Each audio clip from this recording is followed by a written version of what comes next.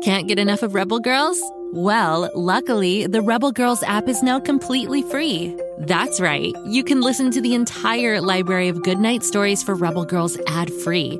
Plus, check out the app's cool features like activities, trivia, custom playlists, and more. All parent-trusted and kids-safe. Find out more at rebelgirls.com/audio and download the Rebel Girls app today. Thanks for listening. Do you love time machines, musicals, and jokes? Of course you do. That's why Story Pirates creator Danny Teeger made a brand new podcast called Musical Time Machine. Who says you can't have a dance party while learning about diverse trailblazers, from Abraham Lincoln and Harriet Tubman to George Washington Carver and Thomas Edison? Search for Musical Time Machine on Spotify, Apple, or wherever you get your podcasts to join the fun.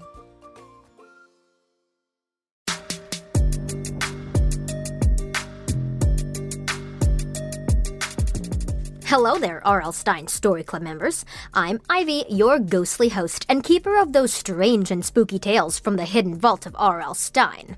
Today is another chilling tale. This eerie tale, Story Club members, might put you off watermelon for a while. It's one I call Nightmare. We shouldn't do that, Mel. Are you kidding? It'll be fun. Katie Higgins wasn't sure about her friend Melanie Walters' idea of fun. Stealing watermelons in the dead of night? Come on, really? Katie had invited Mel over for a sleepover. Since it was late July with warm nights, they pitched a tent in the backyard and put sleeping bags in it with plenty of snacks. They even had a fire pit to roast marshmallows and make s'mores with. It was like domestic camping.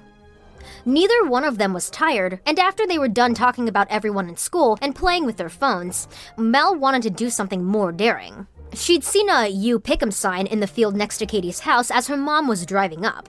Seriously, let's go nab some watermelons. They are my favorite. But that would be stealing from Mr. Danvers. Technically, yes, but he has a whole field of the darn things. I doubt he'd miss, too. But what about that legend? Katie said nervously. What legend? Well, I guess it was about 100 years ago. There was this big old plow horse named Hilda. She was one of those huge Clydesdales pulling that big red wagon you sometimes see in those TV beer commercials. She worked the land for Mr. Danvers' great-great-grandfather. The mare was devoted to the entire family, working through rain, sleet, and shine, day and night. Then, this one time, Hilda stomped on a couple of rattlesnakes before they bit the farmer as he was walking up to them. This was when the mare was pretty old. She killed the snakes, but unfortunately the old girl got bit herself and passed away from the venom.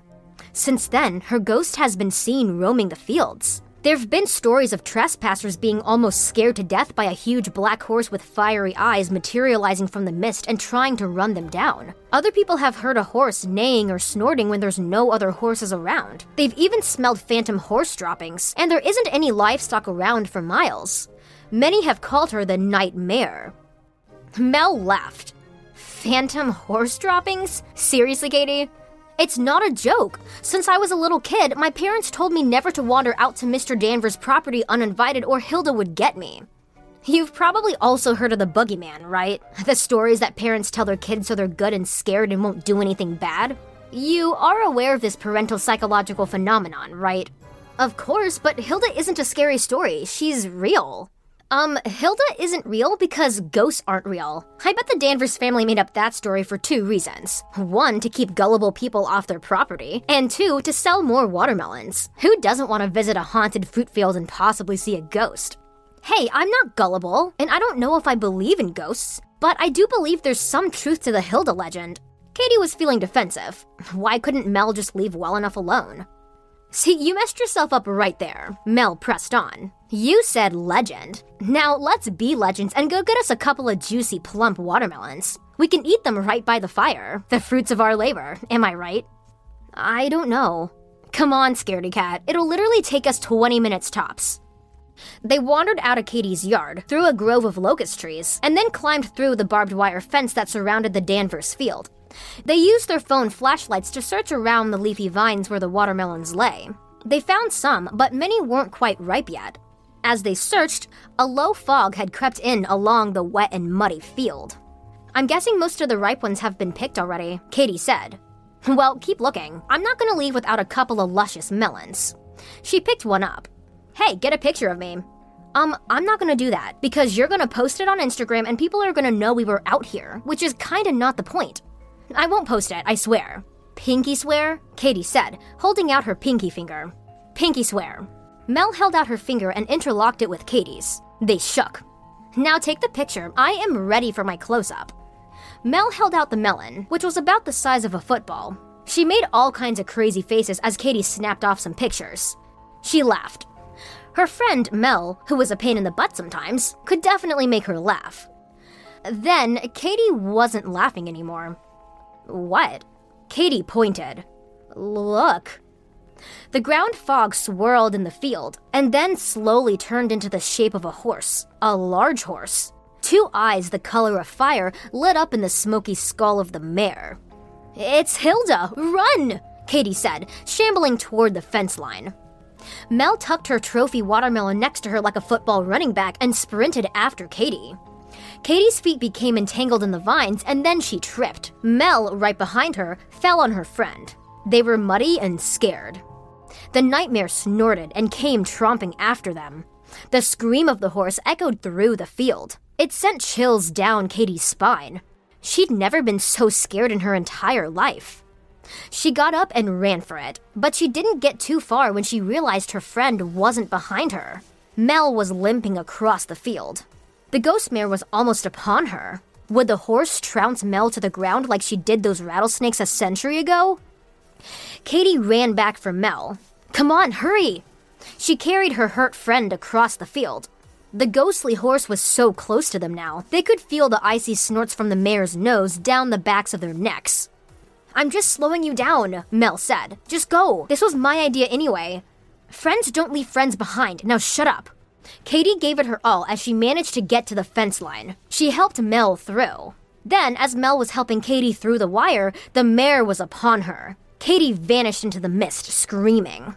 Katie, no! Mel sat in the grass and cried. What had she done? If she'd only listened to the stories of the nightmare named Hilda. If only she had heeded the warnings. Now her friend was gone. Poor Katie. Mel waited there all night, too afraid to move, looking for any sign of her missing friend. Then, in the steely gray hours of morning, Katie limped across the watermelon field, bruised, dirty, and battered, but alive, carrying something in her hand. When Katie crossed the fence, she dropped the rotten watermelon she had onto Mel's head. Next time, we just pay for the stupid watermelons like normal people, okay? So there you go, devoted listeners. Never steal from other people. And especially don't do it when there's ghosts around, human or animal. Kinda just a bad idea in general. I was about to sip this watermelon-flavored seltzer water in the fridge, but now I think I'm gonna go for the blood orange one instead. Can you believe that Halloween is coming up in just 23 days? How wickedly cool is that? It can be terrifyingly hard to pass the time when you're just so excited about something coming up. So while you're waiting for every Story Club member's favorite holiday to get here already, check out other great stories on the Go Kid Go network, like Bobby Wonder, about a 10-year-old alien who has to protect the town of Pflugerville from villainous Mighty Mila, and Lucy Wow over in the Big Red Barn inventing all sorts of cool stuff with her mechanical pygmy goat, Kapow, and Martha and Waffle being totally hilarious nitwits in the underground world of Floozeville. Just search for Bobby Wonder, Lucy Wow, or Floozeville wherever you get your podcasts and you'll find your way to a great time. And of course, I better see you back here tomorrow for another eerie episode, because every R.L. Stine Story Club member needs a little scare every day. Ivy out.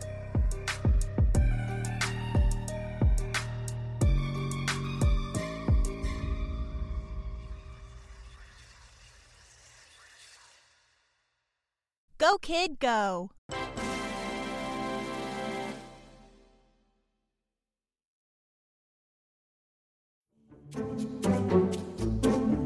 Do you like to laugh?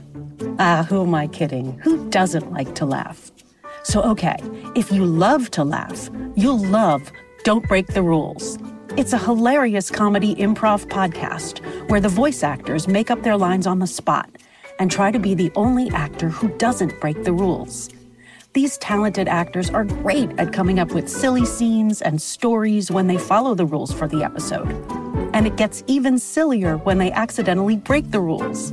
The stories are guided by suggestions from kids like you, and the episodes feature laughs, burps, and the occasional unicorn. So if you'd like to giggle and play along, be sure to listen to Don't Break the Rules wherever you listen to podcasts.